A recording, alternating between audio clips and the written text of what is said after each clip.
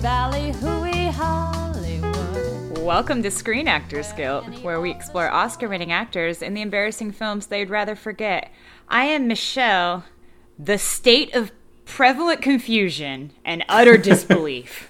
Jesus Christ. And I'm Henry, the extraordinarily annoying theater kid, ethereal being. We're doing something we don't normally do on the podcast, which is not talk to each other before we start it. I finished this movie about 90 seconds ago, and Henry finished it yesterday, and I thought it would be an interesting thought experiment, considering just the general structure and ending and how this movie tends to be. If I came in super hot and confused and just got to process it with you, the listener, right now. This is perfect. So, this is our Kate Winslet episode. Yep.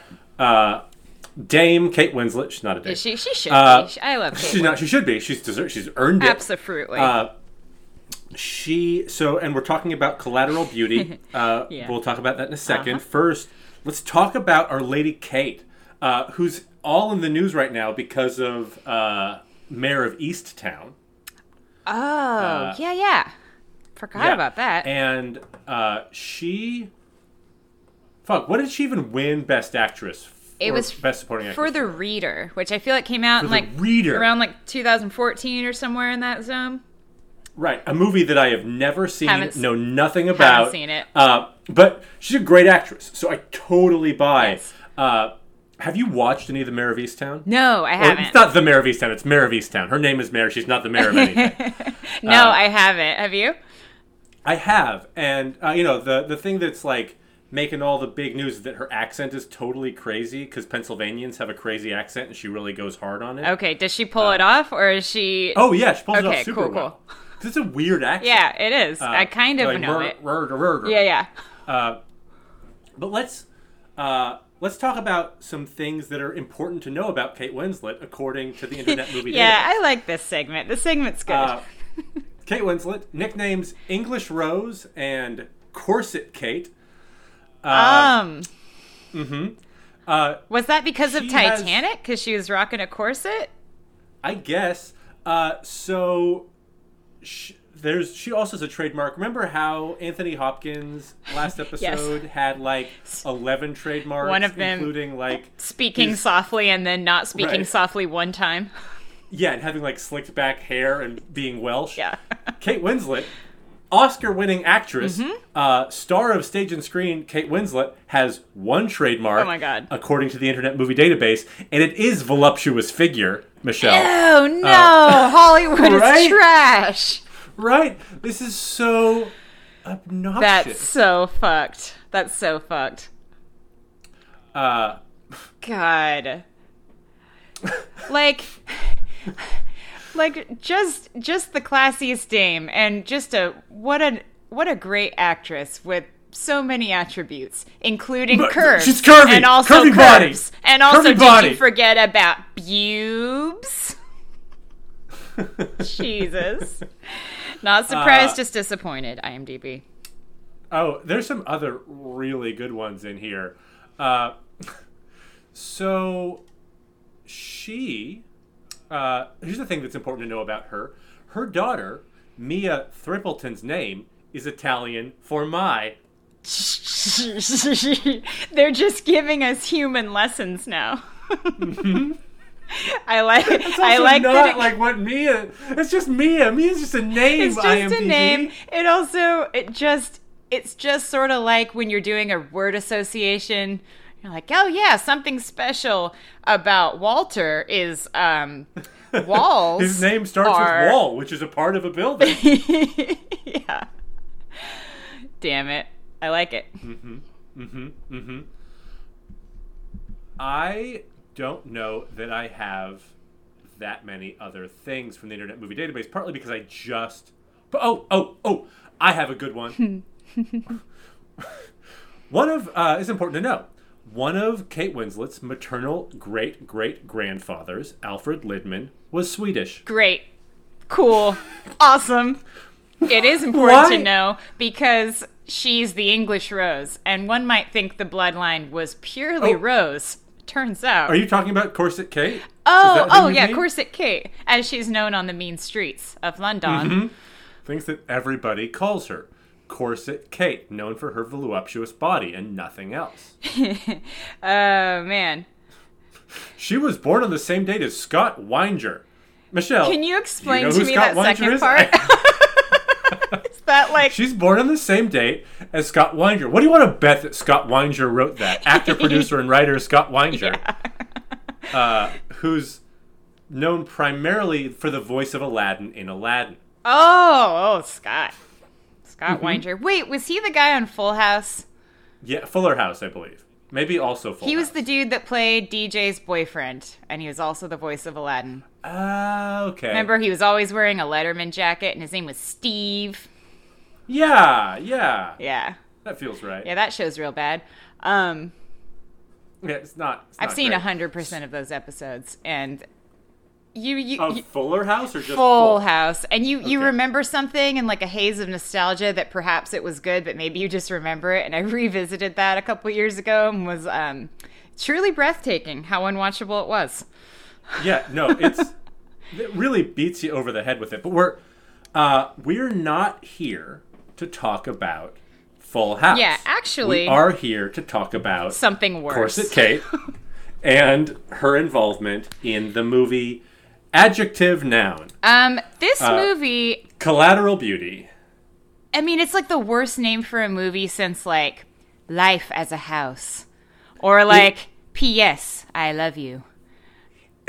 Haley described it. My partner Haley described it as like somebody pulled a name for a movie out of a Scrabble bag. Yeah. Like just yeah.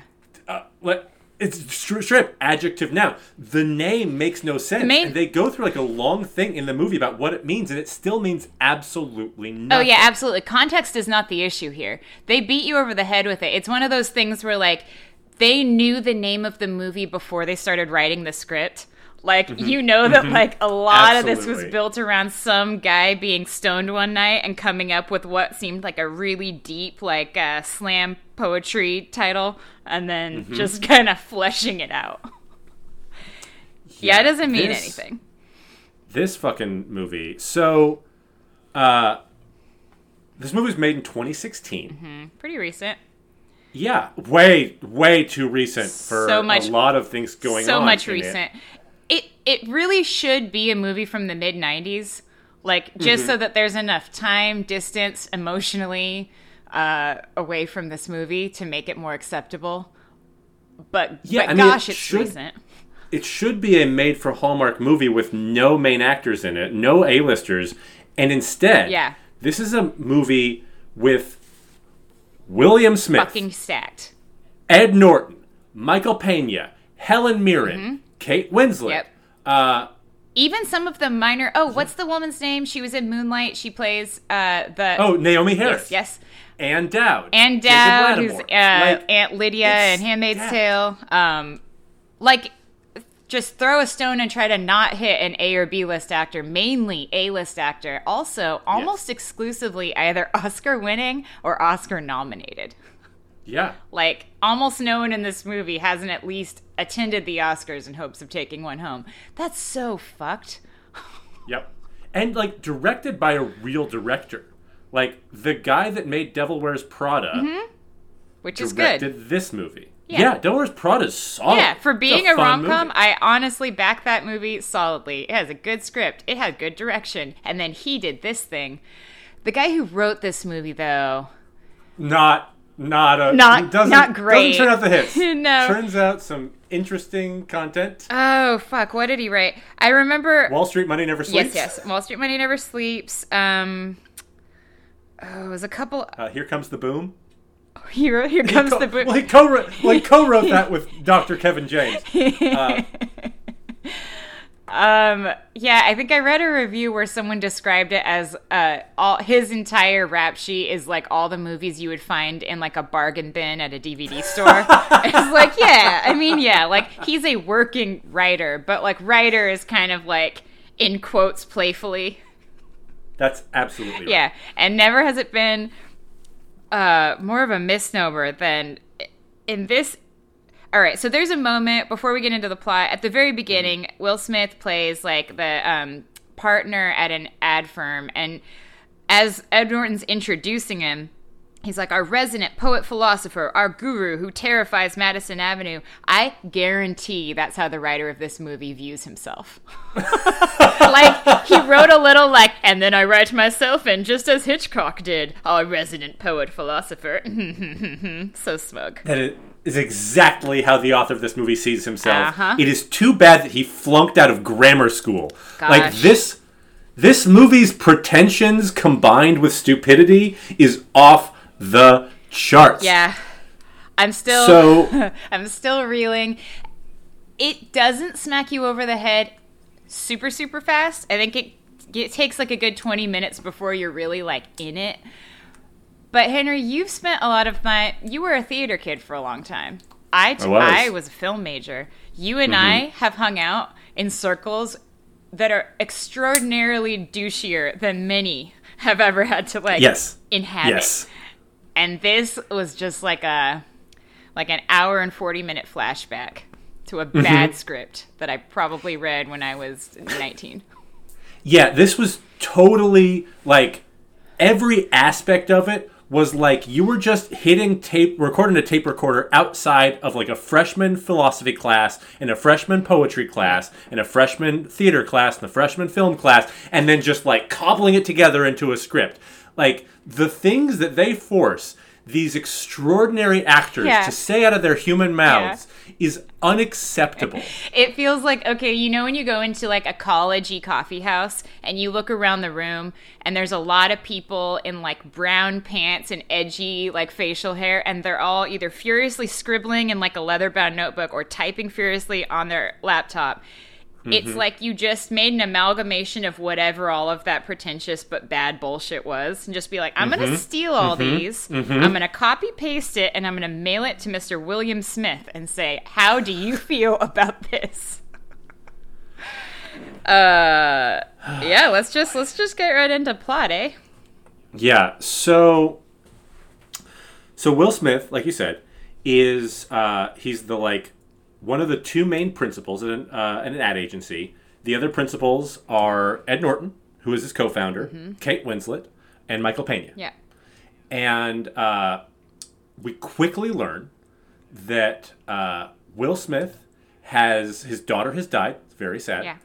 And he has proceeded to only, for the last 2 years, build giant domino sets and knock them down once a day, and then sit alone in his apartment and not eat. Yet continues to be the jacked ass Will Smith that we know, slightly grayed hair. So he's been in a long depression. I want to pause on the dominoes moment for a quick second.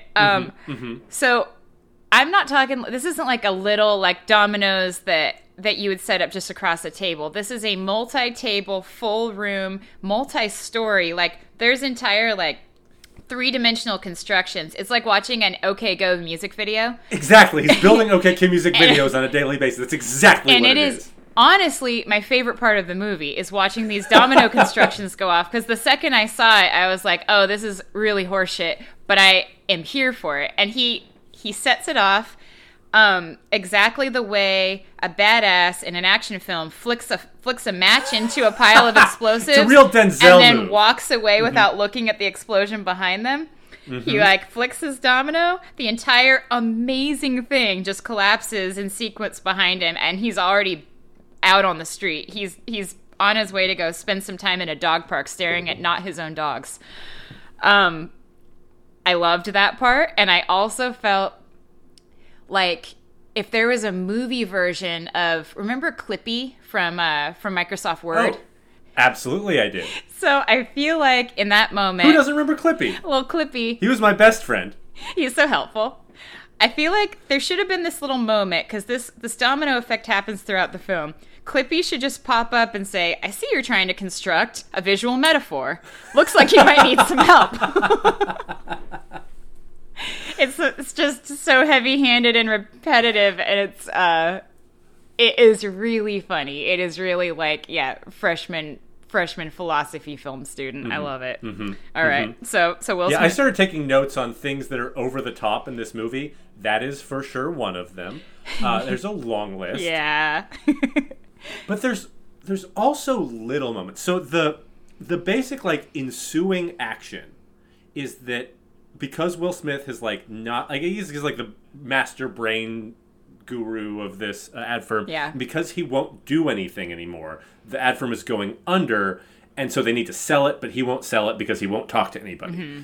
And so Kate Winslet and Ed Norton and Michael Pena hire a private detective played by Ann Dowd to like try to build a case that he's unfit. Yeah. So far, this is like kind of a real movie. Mm-hmm. Yeah, it's sad but fair that this. Yeah. Yeah. The first example that we see of the PI, played by Ann Dowd, following Will Smith, has a couple of wonderful moments that really preview how little thought through this movie is. Uh-huh. So Will Smith gets on his bikes away from his apartment, across the street, gets off of his bike. He does a true ad exec does not use his legs. No, at least to walk, not his feet. Puts these letters, they're letters to love, time, and death. We later learn in the mailbox, and then bikes away. Mm-hmm. Immediately thereafter, and I remember this part. Why is it like this? In a bike rickshaw, and takes a picture, and then again bikes away. But then later tells us that she broke into using a key. She like breaks into the mailbox. Yeah, she commits a felony. Which is in the fucking middle of Manhattan. Yeah, she's in like broad daylight. Downtown Manhattan and just committing like a real across the board obvious felony in public. A strong federal offense. Why did she take a picture of the mailbox then? What's the point of the mailbox? Oh, just in case you know when you never forget a face. Why? Who picked out bike rickshaw? Because I was watching that and I was like, okay, like in movies where there's a PI, usually that PI either has like a driver or like a sketchy means of like blending in with his background. You know, like I have a mustache or I have a dark car with tinted windows, something to kind of be covert. She went with the most confusing option. And I think a good drinking game for this movie would be whenever a person or vehicle just goes out into moving traffic. Yeah. It's New York City. Everyone would be dead by the end of this movie. Immediately. Like, it happens all the time. Across the board, every character just dives out in front of a taxi cab, and the taxi cab beeps the horn, and then it's like, another person does it, and then another person does it, and she's in a bike rickshaw. And then immediately thereafter, Will Smith goes riding his bike into oncoming Manhattan traffic at night, which is the second of the a little over-the-top things this movie is doing. Just film that. The man has a suicide wish. Like, just film that. Yes. It should be said at this point that this is a Christmas movie. Yes. This is a Christmas movie about a dead daughter. Happy holidays. Happy holidays. Hold your loved ones close, because death is imminent and around every turn. Death is at the doorstep, and also an extremely annoying British theater lady. Personified. Which we'll get to in a moment. Mm-hmm. But like, because it's a Christmas movie, this movie can't decide what tone it wants to carry throughout the movie. Yeah. Because sometimes it is extraordinarily depressing, and sometimes it's like light and cheeky. Like, it's like an ABC sitcom. Yeah. It's like fucking Modern Family, light and cheeky. Yeah, Hallmark movie-esque, and then straight into like Lifetime movie-esque. Yes, yes. So, fast forward, we learn some things about the main characters early on. We learn that Ed Norton, he like cheated on his wife and got divorced, and his daughter hates him. His daughter, who's this like really annoying, precocious little kid. Yeah.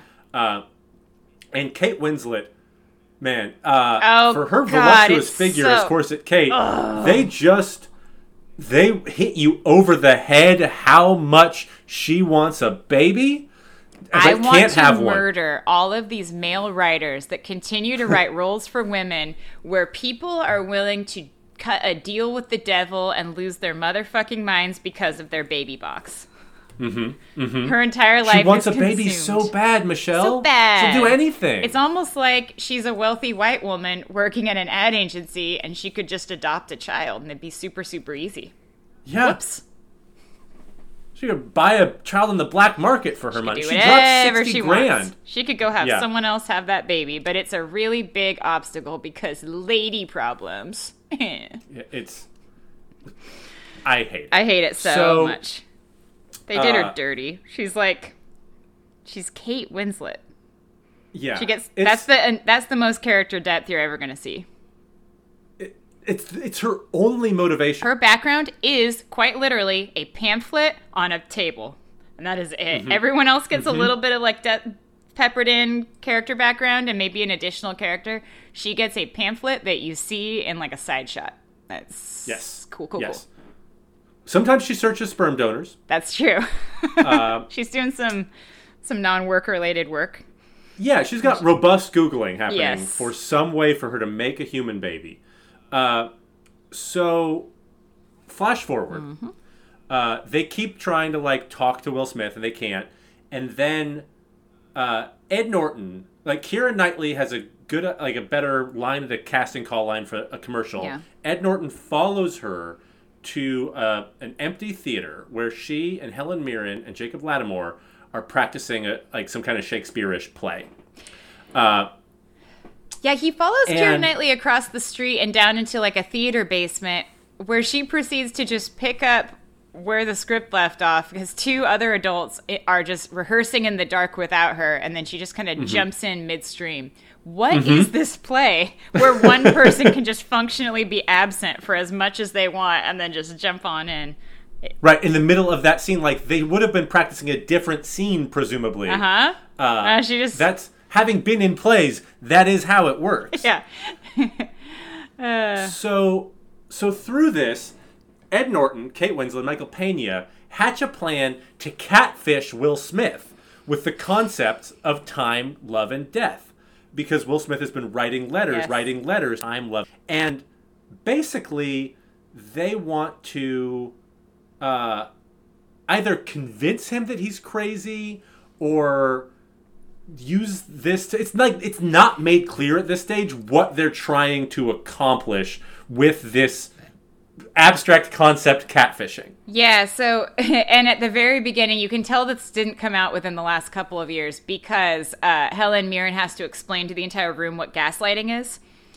Was that not a thing that people knew? Like, I don't think it was a common term in 2016. It wasn't a thing that no one knew, but I don't think it was like as bandied about as it is now because she does have to like explicitly spell it out, and then they all give like the history of the term. Yeah, like yeah, exactly. It was a play, then it was a movie. It means exactly this thing. Yeah, like, did nobody know? Yeah, and so the grand plan is essentially that they're going to make him believe that these three abstract ideas have all come to life and are tormenting him throughout his daily life.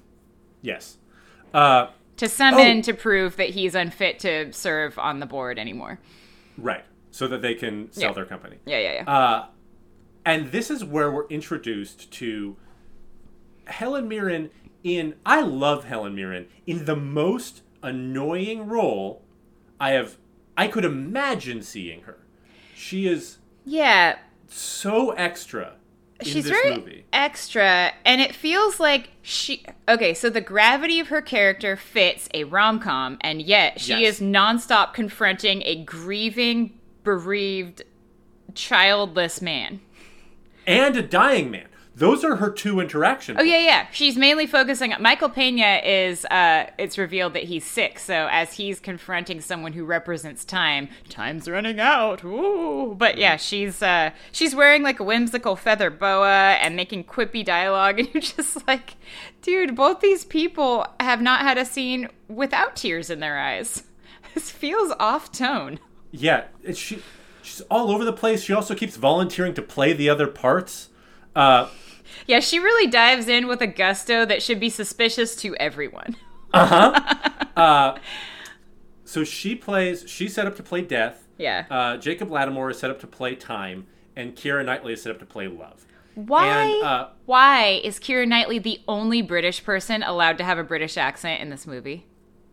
It is truly strange. There are a lot of Brits. Brits. Could have the rest of them be British. I guess it would just raise too many questions, and nobody believes that Keira Knightley's not British in America, I guess. I guess, because Kate Winslet does have a very, I would say, pretty good American accent. Helen Mirren is doing that theater thing where she's Mid-Atlantic. Yeah, where it kind of doesn't matter. And then, I feel like there's a lot of Brits pop up in this movie. Naomi Harris is British, isn't she? Oh, is she? Yeah, actually don't know. I think so. But yeah, they really, and Ann Dowd is American. Oh, yeah. So really, they cast so many Brits, which is like something you don't normally see unless you're casting for Love, actually. But all of them have to read as American, except Keira Knightley, who I guess just does too much chin acting for that to be believable or possible. This is a small aside, but in Signs, this movie is set in an alternative universe or written by a person that does not live in New York City. Michael Pena says that apartments in Brooklyn cost $600 a month in rent. Yeah. I'm waiting for the second our friend Alex, who was just on the podcast, hears this. She's going to be livid. Yeah, this hasn't been true for like 60 years. Since the motherfucking 70s or something. I don't even know. But also, I mean, it's a movie, but like the cleanest streets you'll ever see in a snowy December New York City. So yeah, like they start spending time with the like character actors. Michael Pena spends time with Helen Mirren. Keira Knightley spends time with Ed Norton, who's just like aggressively hitting on her the entire time. Hardcore. He's really a man at the end of his rope. He's living with his mom in what seems like it's Queens. He's in a shabby house. His mom has dementia. He's fed up with his mom. Everything about it is just really callous and crass. And then he hires someone to gaslight his best friend, and meanwhile is shamelessly and aggressively hitting on her to his own detriment. It's really like watching someone bottom out. Yes. And Kate Winslet spends time with Time, who is just constantly, like, getting into her fertility business. Yeah. And she keeps being like, you're too young. We're not having this conversation at all. And every time one of those moments pops up, I'm like, yeah, girl, like, you don't have to talk to, like, a 19-year-old about your, like, ovaries. It's just not appropriate in any setting. But pursue her, he does. So Helen Mirren approaches Will Smith, and in one of the high points of the movie, how she is dressed is one of the only things this movie I liked. She's in a blue beret, a blue boa, a blue coat. Like, she should be playing Mrs. Peacock in Clue. She's absolutely right? dressed as Mrs. Peacock in Clue. That's totally right. It's great. It's a fun costume choice. It's not appropriate if you're playing Death in a drama, tragedy, comedy, but, you know, she looks fun and whimsical. In a depressing romp. Like a depressing romp is definitely how you should describe this movie. It also has the other really nice aspect. Two only highlights. So part of this whole thing is they're committed to convince Will Smith that he's losing his mind. I know. So Helen Mirren is Death. And they say, you're not supposed to be able to see Helen Mirren in some cases. You can decide who sees her or not. Yeah. And so Ann Dowd walks down a street with a child to convince Will Smith that nobody else can see Helen Mirren. This comes back as a nonsensical moment later, but it's a nice moment in that segment. Like they really orchestrated a Truman Show-esque, you're fucking crazy and no one can see this person. Yes. And this is part of where the tone of this movie makes no sense, because in that moment it is very lighthearted. Like, we're all playing a little joke, and he's also I I would even call it banter. Like, the back and forth he has with Helen Mirren is kind of funny. You know, he gets up and gives her like a, nope, I'm walking away. And he's charismatic Will Smith. It's like reading still as like drama light. It takes a turn later. It sure does. Pretty quickly and for the rest of the movie. So, yeah, each character interacts with Will Smith. It's like, fine. Yeah. He doesn't seem to care a little bit. Like, he doesn't love it. He doesn't hate it. It's just like, he's brushing it off. Yeah. Yeah. And then they decide to try it again. And you get the second pass at the screenwriter really trying to show you how smart he is. Because you get reference after fucking reference. This isn't Noel Coward. This is Chekhov. They're doing it in the Hegel Theater. Who's like a philosopher who is really into reductive abstract concepts. Like, it is fucking weird pseudo-intellectual bullshit. I think you referred to this movie when we were texting earlier as Chicken Soup for the Pseudo-Intellectual Soul, the movie. And it's exactly incredibly accurate. It's exactly what this is. Because they have these, like, long Chicken Soup for the Soul type monologues talking about what love is and what death is and what time is. Oh, yeah, I wrote all those down. All the letters he wrote. Who cares? I feel like I want to read them, but I want to see if I can throw like a running bass line behind it when I do and make it seem like I'm doing coffee room, like slam poetry. You can give me some snaps later. Oh, yeah. So, meanwhile, so the idea here is that they're going to have Love, Time, and Death confront him again, but they're going to film him. Yep. So they can digitally remove... This part made me crazy. Love, Time, and Death from God. it, so it looks like he's yelling at nobody. So that they can, like, render him incompetent so they can vote his shares. Yeah. I wanted to talk to you as a professional film editor. Whether or not the thing they do in this movie is possible, and if not, if that's the point, and if so, if there are some other things this movie forgot about midway through. The filming thing, yes, we'll get to that. That made me nuts.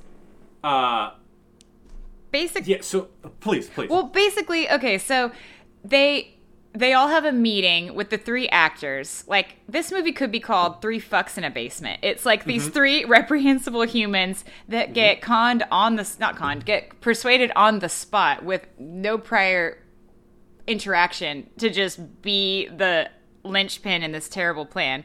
They all work for $20,000, to be fair. For $20,000 a piece. Yeah. Yeah. And so they workshop this idea where they're going to do some kind of like, we're filming him on the street and he's going to have a flip out, but we'll make it look like he's doing it all on his own and just ranting in public. Number one, he has been for 2 years alone in his office, just building dominoes and then letting them collapse and then going home. And that's all the work he can possibly contribute. You could just set up a camera in his office. Yeah, he's incompetent. Like, there's also just no record of any work or public appearance or absolutely anything. It would be so easy to force him out based only on his absence. You don't have to prove a whole lot. Second of all, this might be nitpicky, but Ann Dowd, who's the PI in charge of filming all these interactions, and then later, I guess, sending it to a high-end production studio to digitally remove all these other humans on the streets of Manhattan. Yes. She's filming it with like a shitty, like with a 2016 cell phone handheld in her lap from very far away. There are just so many other humans to remove. It's a shaky camera. I couldn't. My editor's brain was so frustrated that she didn't at least put it on a tripod. Come on, lady. How are you going to edit people out? You don't have a clean shot.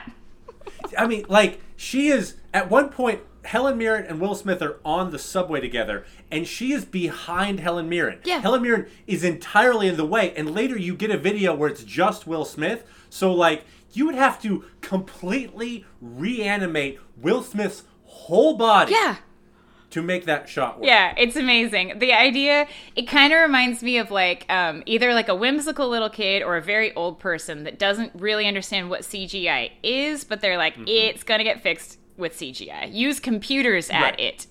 Yeah, hack into the Matrix and do it. Yeah. So, at this point, we are now a couple of stages into. Will Smith has been going to like look into the window and then eventually go into this like grief counseling workshop. Grief counseling, support group. Yeah. Workshop. Fucking Henry. Where they're workshopping their anger into grief. Screenplays that will later become this movie. Yeah. The grief counseling support group run by Naomi Harris. And everything this movie sets up is that like he's been floating around out there, nobody knows him. He goes in, they're like, "Who are you? Do you want to share your name? Do you want to talk about this at all?" Yeah. My name is whatever the hell her name is. And then like eventually he does go inside. He won't talk about it. He leaves. Then he and Naomi Harris like go on sort of a grief date where they're like getting to know each other, sharing aspects of their stories. Yeah. And that's sort of the end of it. This will come back. Just put a little pin in here. Yeah, she shares a story that like she asks him how long he's been separated from his wife because she's assuming that he's also the marriage couldn't handle the child passing away, and then she shares her own story and says, "This is this card my husband gave me the day we got divorced," and it says, "I wish we could be strangers again." Yep. Yep. But asks like real get to know you questions. Yep. Real strong get to know you questions. So we'll come back to that. Yeah. We're now in the segment where like Helen Mirren and Keira Knightley and Jacob Latimore are like really also trying to work on like Ed Norton and Michael Pena and Kate Winslet. And Ed Norton is coming on real hard to Keira Knightley. And she decides to use her feminine wiles to like get him to talk about love. And he says, it's like, this is the moment the most where it's like, why does everybody talk like this in this movie? She's like, I can tell you about your daughter's birth. He said, I was holding her and I realized I wasn't feeling love. I had become love. Yeah. What? Nobody talks like this. Also, this character is like emotionally adolescent. Like he barely has a life. He's kind of, and he like earlier on in the movie, it must be noted that his mom, who has suffered a stroke, is barely there. He has to explain to her that he's her son, and like she's paranoid about like something going on the outside of her house, and he's like, "Oh well, I gave the raccoons have like transmitters, and they've all been talking to me, and we're coordinating something." And like he's like playing into her sort of psychosis. And then explains it to his friends later, like, "Well, someone told me once that I should just play along instead of trying to tether her to reality, and it's really working out because all the wackadoo things she keeps saying." He's like not painted as a sensitive character. He's basically this guy who's kind of like, my only outlet is to screw with my mom and then speak about it callously to my friends. Which is fine, but then it's not fine if he's also like, "I became love when I looked deep into the eyes of my baby daughter." Just like, pick a lane.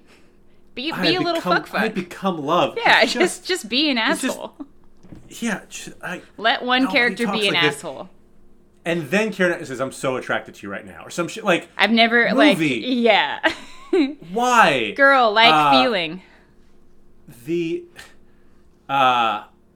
So that's a whole thing. Yeah. There's a moment I want to talk about, where. Helen Mirren and Will Smith are on the subway. Yeah.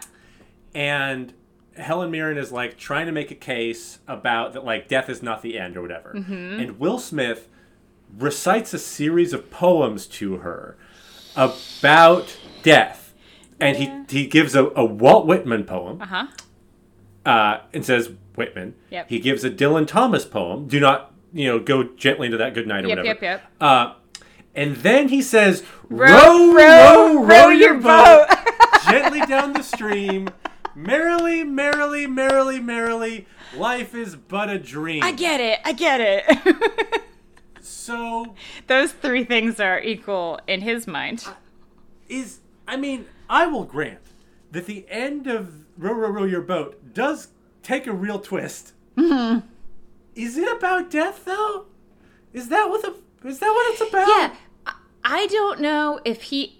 Okay, because the first few things he says, he cites Walt Whitman, he cites poetry, he also talks about Christianity and spirituality, and you're kind of like, all right, this guy's been saving up a lot of feelings for this big, emotional, sort of intellectual rant. And then he ends it like a real crazy person on the subway, which is him just screaming, row, row, row your boat at Helen Mirren. Just like the kind of yelling where if you looked over, you'd be like, that old woman needs an intervention. Someone needs to help out, because that's just a guy screaming down at an old woman. And I just love that that's his closer. That's his closer. Like, is it about death? Is it? I mean, like, Ring Around the Rosie's about the Black Plague, right? Mean, so, like, is that...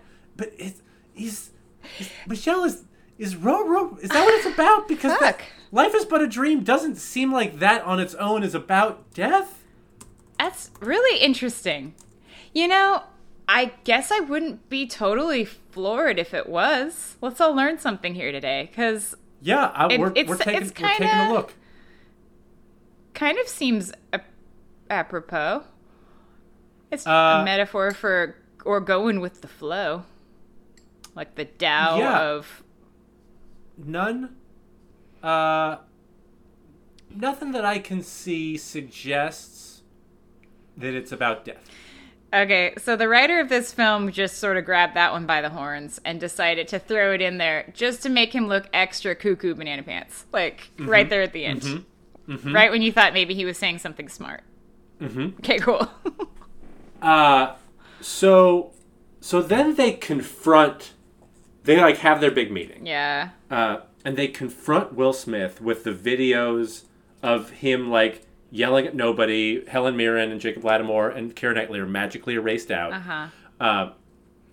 He looks real crazy. There's a nice moment where somebody says, turn off the video, and then the screen very slowly eases into the ceiling. You watch the whole way. The action in the movie stops. Nobody's doing anything while you watch these TVs slowly sink into the ceiling. Someone created a practical effect and they were like, shut up. Simon did that. Simon did a lot of good work in this room for a whole week. Keep it on the screen. Everyone acknowledge him and all the things he did. In this fucking padded boardroom. Yeah. It's a weird office. Everybody in this office works in like fucking like COVID sneeze guard booths. Like, yeah, it's like a newsroom that's open air, like open concept, but then also cubicle, but also the cubicles are COVID sneeze guard glass. So sometimes I get the idea that someone hears the word modern and they're like, modern. Everything is white, everything is bright, everything is sleek, everything is transparent. Screens. It's just kind of Is this a real office? Does somebody work in that? Because, for what, the acoustics in a space like that would be impossible. Also, you see like these creative teams all like workshopping stuff and bouncing ideas off each other. There's like 8 people just yelling and throwing a football around. You're like, God, can you imagine if you were the accountant? Like, these guys are all getting incorrect paychecks because he won't shut up next to my plexiglass cubicle. Man. Yeah, that office sucks. But yeah, he's very stoic. He really takes it on the chin. He just absorbs the information that he has become a man with full psychosis.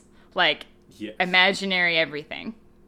And he does not seem bothered by it. In fact, he digs in. Yeah. He doubles down. And he reveals, in one of the, I would say, more confusing parts of the movie, omnipotence? He reveals that he knows everything about all 3 characters' he knows someone's recent dying. lives. Yeah, he knows Michael Pena's dying. The other fucking Ed Norton and Kate Winslet do not know that. Mm-hmm. They don't seem to react in any way to suggest that it's a surprising or even interesting information to them. But he does know. He knows that he's also obsessed with Kate Winslet's uterus. Okay, but to be fair, as we said before, plexiglass sneeze guard cubicles, and all she's doing is like browsing sperm donors at work while she's supposed to be doing other things. So I think he gets a pass there because almost anyone could deduce that clock is ticking. The lady baby crazy. It's fair. Yeah. But he also knows that Ed Norton's daughter doesn't want to spend Christmas with him, which only Ed Norton and his daughter and the fucking doorman could possibly know. Yeah. 3 people in New York City besides that girl's biological mom and her new stepdad know that she's going to, I think, the Bahamas with the other parent. He's omnipotent. Is Will Smith Santa? Is he an angel? That would have been a cool twist. I actually would have been more on board for that twist than what happens at the end of this movie. Yes. Secret Santa. We get a lot of crazy shit from that moment on. Like, Will Smith's revelation that he sells the company, he doesn't even care. He knows everything about everybody, so he is omnipotent and omniscient. And then Ed Norton and Kate Winslet do not give a fuck about Michael Pena, as it turns out. Yeah. No, they don't give a fuck. There are no follow-up questions once it's revealed. They don't bat an eye. Like, there was direction in that, right? Like, at some point you had to figure Kate Winslet and Norton were like, should we? Even a glance. Should we care? Yeah, even dart your eyes over and be like, oh no, the man's not got much time left. No, they definitely just power on through. Yeah. Like, I mean, they're just so obsessed with their own shit, right? Mm-hmm. And then we, like, get all of the, like, denouement of basically, like, people dropping off the checks to Helen Mirren and Keira Knightley and Jacob Latimore. Yeah, everyone gets their 20 grand. Yeah. Maybe not even Keira Knightley. I don't even know if we return to Keira Knightley at the end. Oh, yeah, she's out of the movie at this point. Yeah, so she never gets her money. I guess she does say she doesn't want the money. And also the weird sexual tension, the one-way sexual tension between her and Ed Norton never pays off or has any bearing on the rest of the story. It was just him being an obnoxious, like, predator for, like, a full hour, and then she just escapes him. Yeah. Yeah. And just disappears into the wind. Yes. So Kate Winslet catches up with Jacob Latimore. And has, a brief statement about not getting to be a mom because time, whatever. And Jacob Latimore, says the following things. His speech. I wrote it down. I had to rewind it and write it down because, like, I'm glad you did. I meant to. It makes zero sense. Nope. There was this dust dealer, I don't know what that is, up on 187th, who gave me Brave New World. That book turned hours into seconds. He was my father. And there was this homeless woman who lived under the University Heights Bridge. Her name was Flora. She was batshit crazy, but she told me the greatest stories. She was my mother. See, Claire, your children don't have to come from you. They go through you. I remember that. I wrote that part down. So, first of all, this poor boy, his parents, his biggest life's teachers have been a guy who either sold him coke or sold him angel dust. One of the two. Mm-hmm. Very unfortunate. Gave him a book one time. Dad. Mm-hmm. And then Crazy Lady Underbridge, lots of stories, makes no sense, mama. Mm-hmm. So here's a good lesson for you, woman who works at an ad agency and is worried about the, like, finite linear time and your reproductive organs. Let your children pass through you. Goodbye. Excuse me? Yeah, like... Excuse me? There is not a word in that monologue that provides any meaning or information. Or solace. Like, all the things he said were super distressing.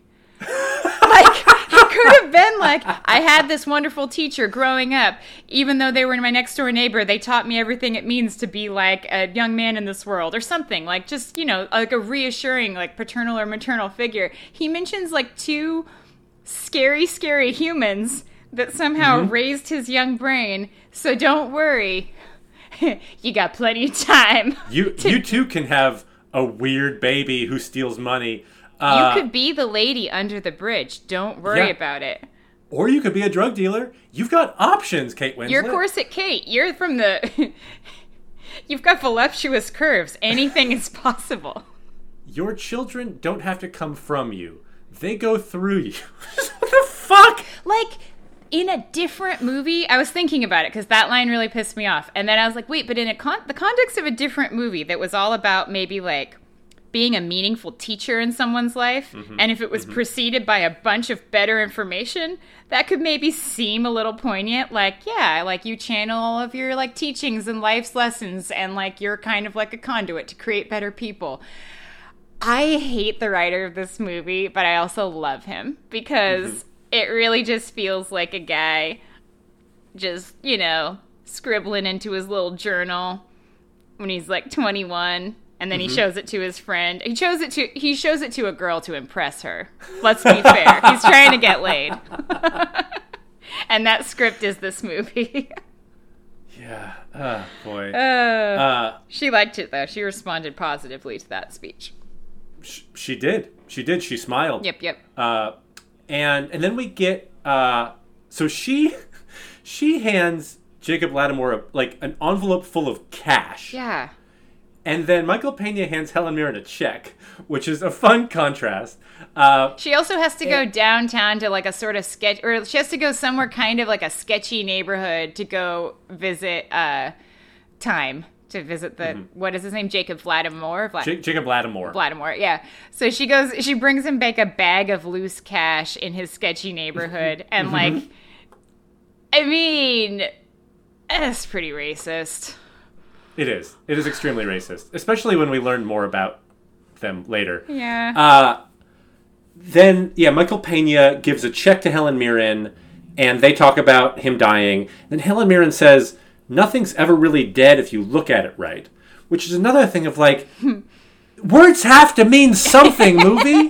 Especially because, like, this movie doesn't really like lead to.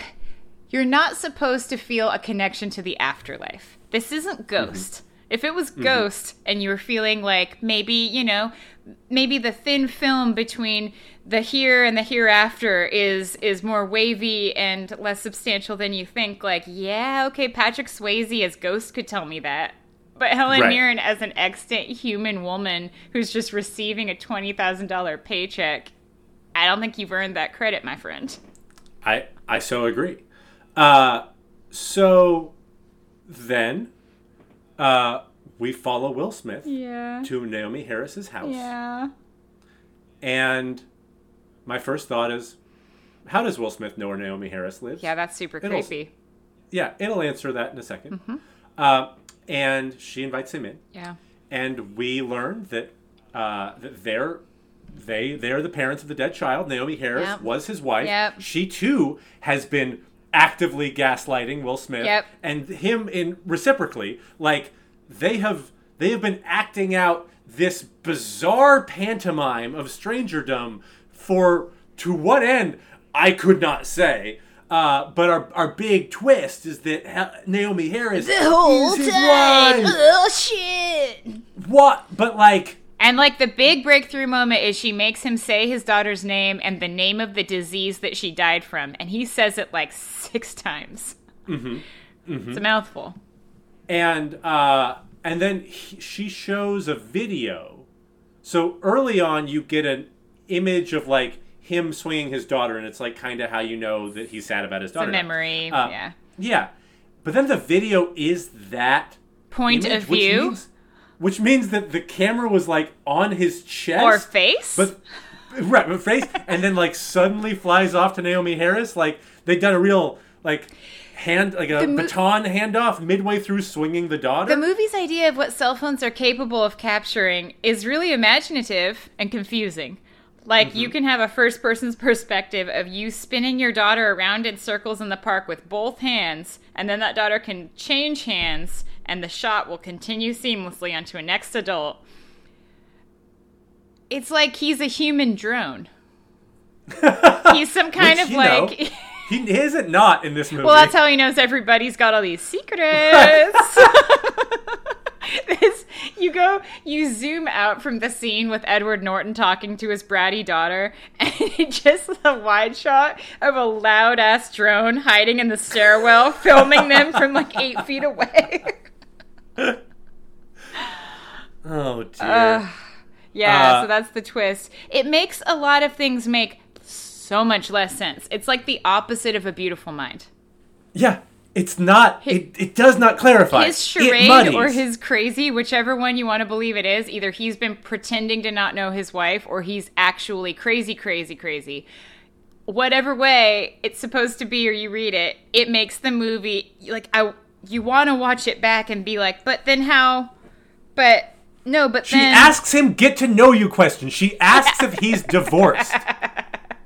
Yeah.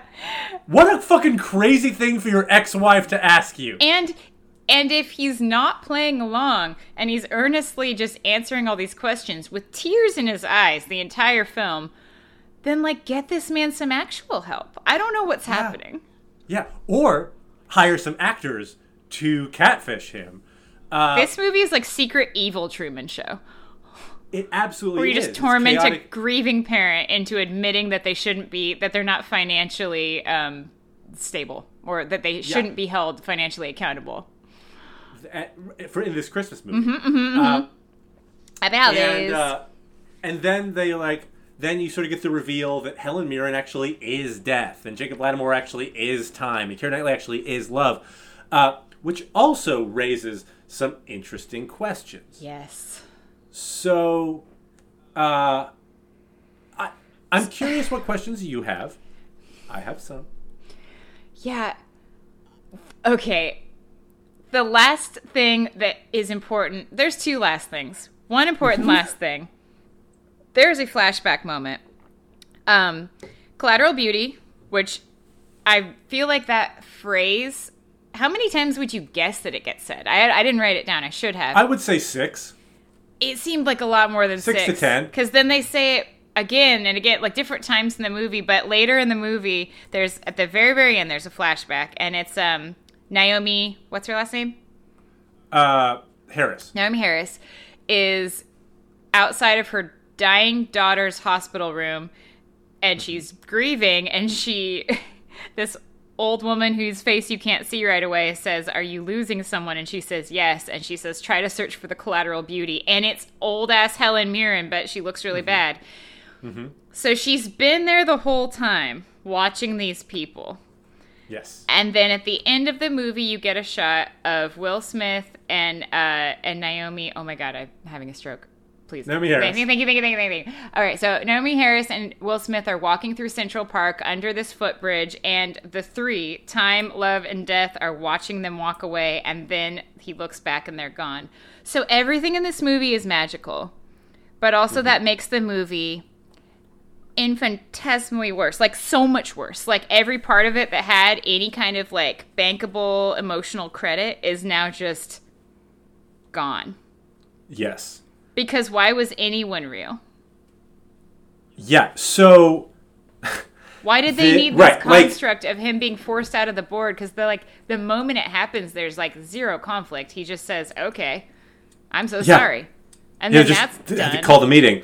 I have more questions than that. So, why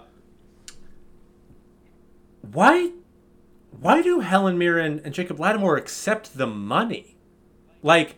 These abstract concepts take $20,000. Yeah. One of them from a dying man, the other one from a woman that's trying to adopt a child. Yes. Like, yeah. what do they need $20,000 for? They haggle. They haggle for more money in the beginning. Oh, yeah, and Helen Mirren is thirsty for it, too. Her character is arguably the most, like, morally reprehensible because she's not just getting on board reluctantly. Keira Knightley is hesitant the whole time and, like, speaks out about how terrible of an idea this is. Helen Mirren's, like, fighting tooth and nail for it, and then, like you said, goes on to be like, I want to play all the other parts. Give me more action. Let me talk to everybody. I love this. So, is there, like, a greater human lesson that for one man to, like, heal from his grieving, 3 other people need to suffer? It takes a village. It's sort of drops of blood, yeah. Because he's bubble, toil, and trouble, baby. I mean, the impetus for him to have, like, the influence for Michael Pena to force Will Smith to sell the company is so that he can leave his family like a nest egg when he passes away very soon. Yes. And these 3 people that are, like, evil angels are basically like, yeah, but I want to cut. Right. We will take your money. Thank you. Yes. For a nominal more money. fee, yes. Happy holidays. Yeah. Also, the movie cannot decide if Ann Dowd can see them or not. So, one of the things that I read in the, like, IMDb trying to understand what's going on in this movie is, like, you can kind of explain away the completely, like, crazy impossible editing out thing if he's actually yelling at nobody, which the movie does suggest at the end that he's actually yelling at nobody. However, Ann Dowd in the beginning is part of this, like, elaborate scheme to convince him that he's talking to nobody, which if you're trying to, like, execute this whole strategy, you wouldn't do. In fact, Michael Pena then says later that Ann Dowd said how good Helen Mirren was being. So, like... Yeah, they do reference them. And also, like... Yeah, and I mean, all these interactions that he has with these paid individuals, supposedly, like, Ann Dowd isn't present for every moment of Will Smith's life. Only these little strategic moments. But if there are no humans really there, how is she there? How is she ever there in her weird How does she know to rickshaw bicycle? Follow him while he's biking down the street? Yeah. It makes you, like, so we're now to believe that she's just never, she works 24 hours around the clock. The budget for this gaslighting is not just the $20,000 per evil angel. It's also theoretically the post-production team that's going to edit out all of the humans in crowded scenarios. Yes. You know, or not. But theoretically. And then also Ann Dowd just working literally around the clock for weeks and weeks and weeks to film his every waking moment from her 2016 cell phone. And presumably insurance against her legal exposure for committing federal crimes for this relatively small-scale contract. She had a key made to unlock a public mailbox. Like a... I love it. The stakes are so unbelievably low for her to do something so intense. Like, it's just like a typical PI job. There's no, like, espionage or, like, government element that would necessitate There's no fucking nuclear launch codes involved in this. It's not the Manchurian Candidate. She just, like, has a key to a Manhattan. I love it. This movie makes sense, is the thing about it. Yeah. This movie's fucking garbage doo-doo nonsense. It's so crazy. And then, and the best part, at the very end, after Will Smith has his breakthrough, where he says his daughter's name and the disease that killed her just over and over and over in a row, you see a slow-motion shot of dominoes collapsing in sequence in that boardroom where he's built them. Get it? Because his walls are coming down. Get it? You idiot. That actually should be how this movie ends. There's, like, the sad music, because it ends with a song that I think is called Let's Feel the Pain Together, or Let's Feel the Pain Tonight. Oh, my God. It's like every heavy-handed moment is underlined by a more heavy-handed moment. It's a very Lifetime movie. I feel like it should just say, like, in sparkly holiday calligraphy, get it, you fucks, and then just... You don't get it. Go home. I feel like it just needs, like, a galaxy brain image, just, like, zooming into the screen at the end of it. Oh, my God. So, the plot keywords in the Parents Guide, neither of which are like as buck wild as some of them, but there's some good stuff here. That's cool. Yeah, because there's no like sexual element or real violence. Will Smith throws a skateboard across the street. I think that's it for violence. Frightening and intense scenes. A character angrily hurls a skateboard across the street. Yeah, I got it. Sex and nudity. A character comments, "I've had sex without sexualizing it," which is one of the many terrible lines in this movie. Mm-hmm. Plot keywords. A lot of them are reasonable plot keywords. Sure. But some of them are less so. It's a family movie, kind of. So you do get African American as a plot keyword. Huh? Yeah, sure. Okay. Thanks. Why not? Right on. Video recording. Yes. Letter read aloud. Reading a letter aloud. Oh, yeah. Reading letter. Reading a letter. Stolen letter. Domino fall. Yes, obviously. Yep. Cancer. Baby. Boy. Sanity hearing. Dog. Dog park. Both of which feature, heavily in this movie. Reference to Jerzy Grotowski. Huh. Which is a thing in this movie, is also... I looked at this because I was very curious how many movies have a reference to Jerzy Grotowski in the plot keyword. And it is, to give you a sense of what this movie thinks of itself as, it is this and My Dinner with Andre. Amazing. Mm-hmm. That's some good narrow casting right there. Mm-hmm. Mm-hmm. I feel like the writer of this film popped that one into IMDb. Show. Absolutely. 2 of 2 did find this relevant. Yeah. Reference to Stella Adler. Reference to Anton Chekhov. Reference to Noel Coward. Reference to Walt Whitman. Like, oh man, this movie, that's so sad. I don't know. That's so sad. Ex-husband, ex-wife relationship. Coworker relationship. USA, United States, which feels like a stretch, IMDb. United States. Do they get to is it like a word count max where you have to have a certain amount of keywords, and if you can't find enough, you just pick human, Earth, United States, the human condition? You can have none. I swear, you can have none. Some of them are good. 3 years later is one of the plot keywords to this. Let's just see what other movies come up in 3 years later. 3 years later. I bet 28 Days Later pops up just because. It's an interesting... Collateral Beauty is the number one thing that comes up for 3 days later. Also, movies that I've heard of, like Welcome to the Punch, Menendez Blood Brothers, Ring of Fire, Alice and the Mayor, Play It Like Godard. Cool. This is a... Man, IMDb plot keywords are great. Yeah, I need to really go on a deep dive. I think that would be that's going to be how I find our next movie. Twist ending and food. What?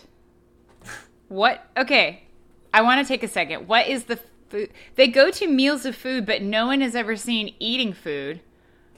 Will Smith does eat food. Does he what eat I would food? say is it does not distinguish this movie from almost any other movie ever made. Yeah, Keira Knightley comes up to him crying while he's eating food. And Kate Winslet does deliver him food that the super down the hall. Oh, yeah. She delivers him eats. shrimps that he will never be there to eat. Yes. Mm-hmm. Mm-hmm. Mm-hmm. Adult Lives at Home is also a pretty good one for this. Yeah.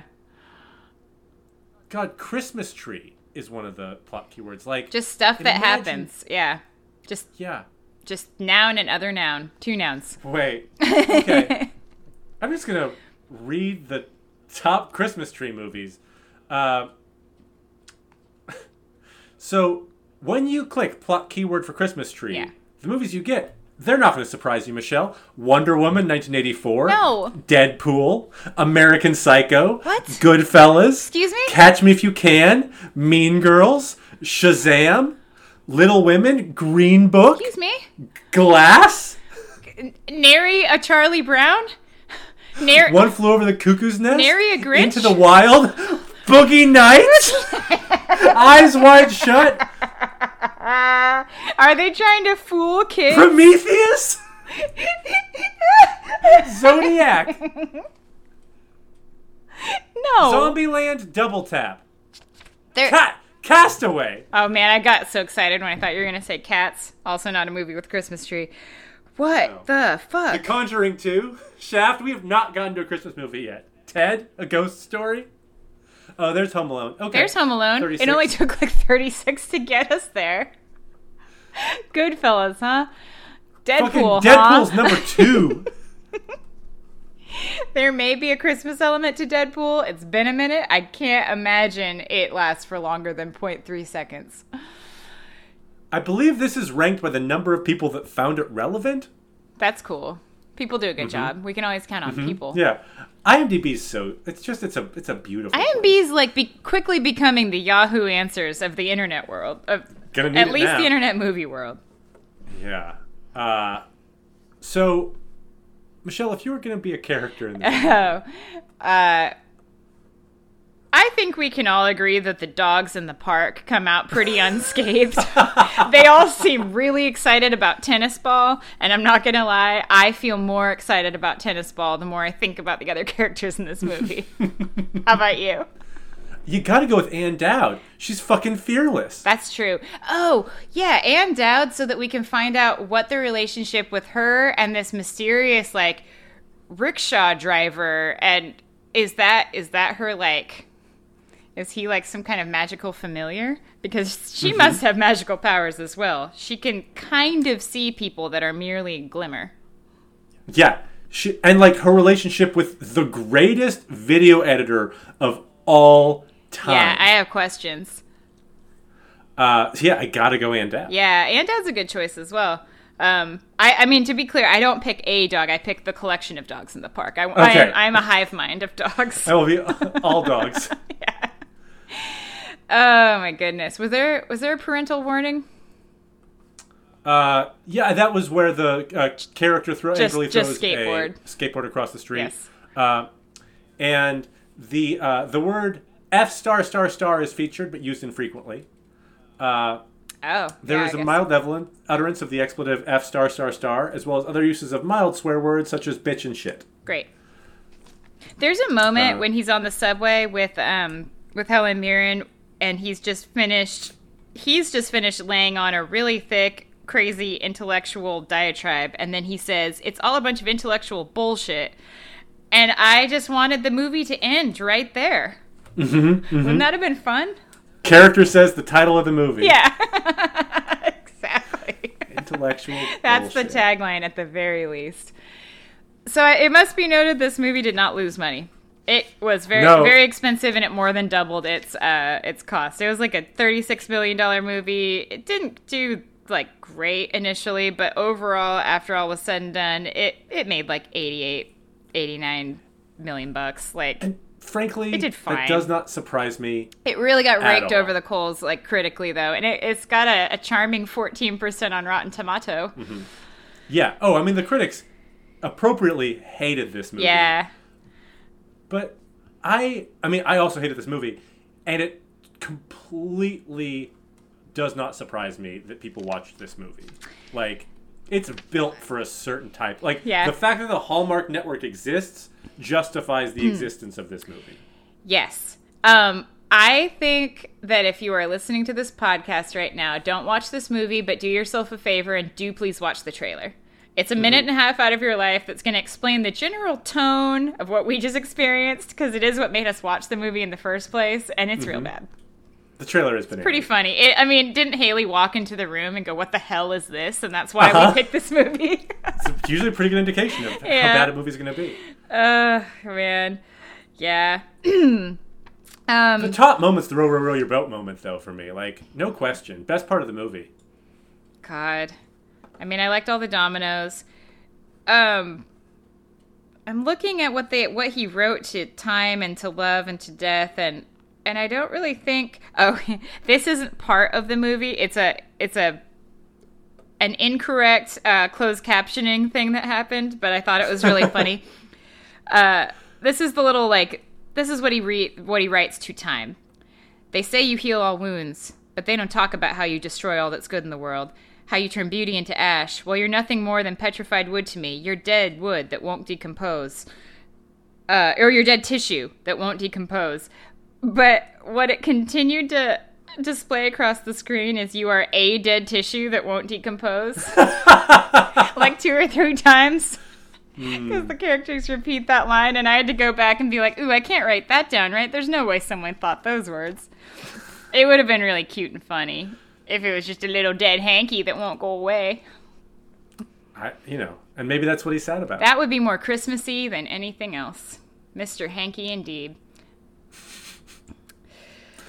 Oh, man.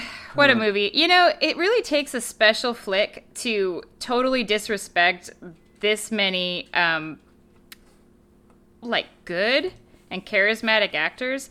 Will Smith's in bad movies, but I don't usually, feel this bad about watching it. I've seen Wild Wild West a couple of times, and I'm cool with that. He's clearly having fun in Wild Wild West. Yeah, man, it's a fun Nobody's having fun in this movie, except for Helen Mirren, who should be ashamed of herself.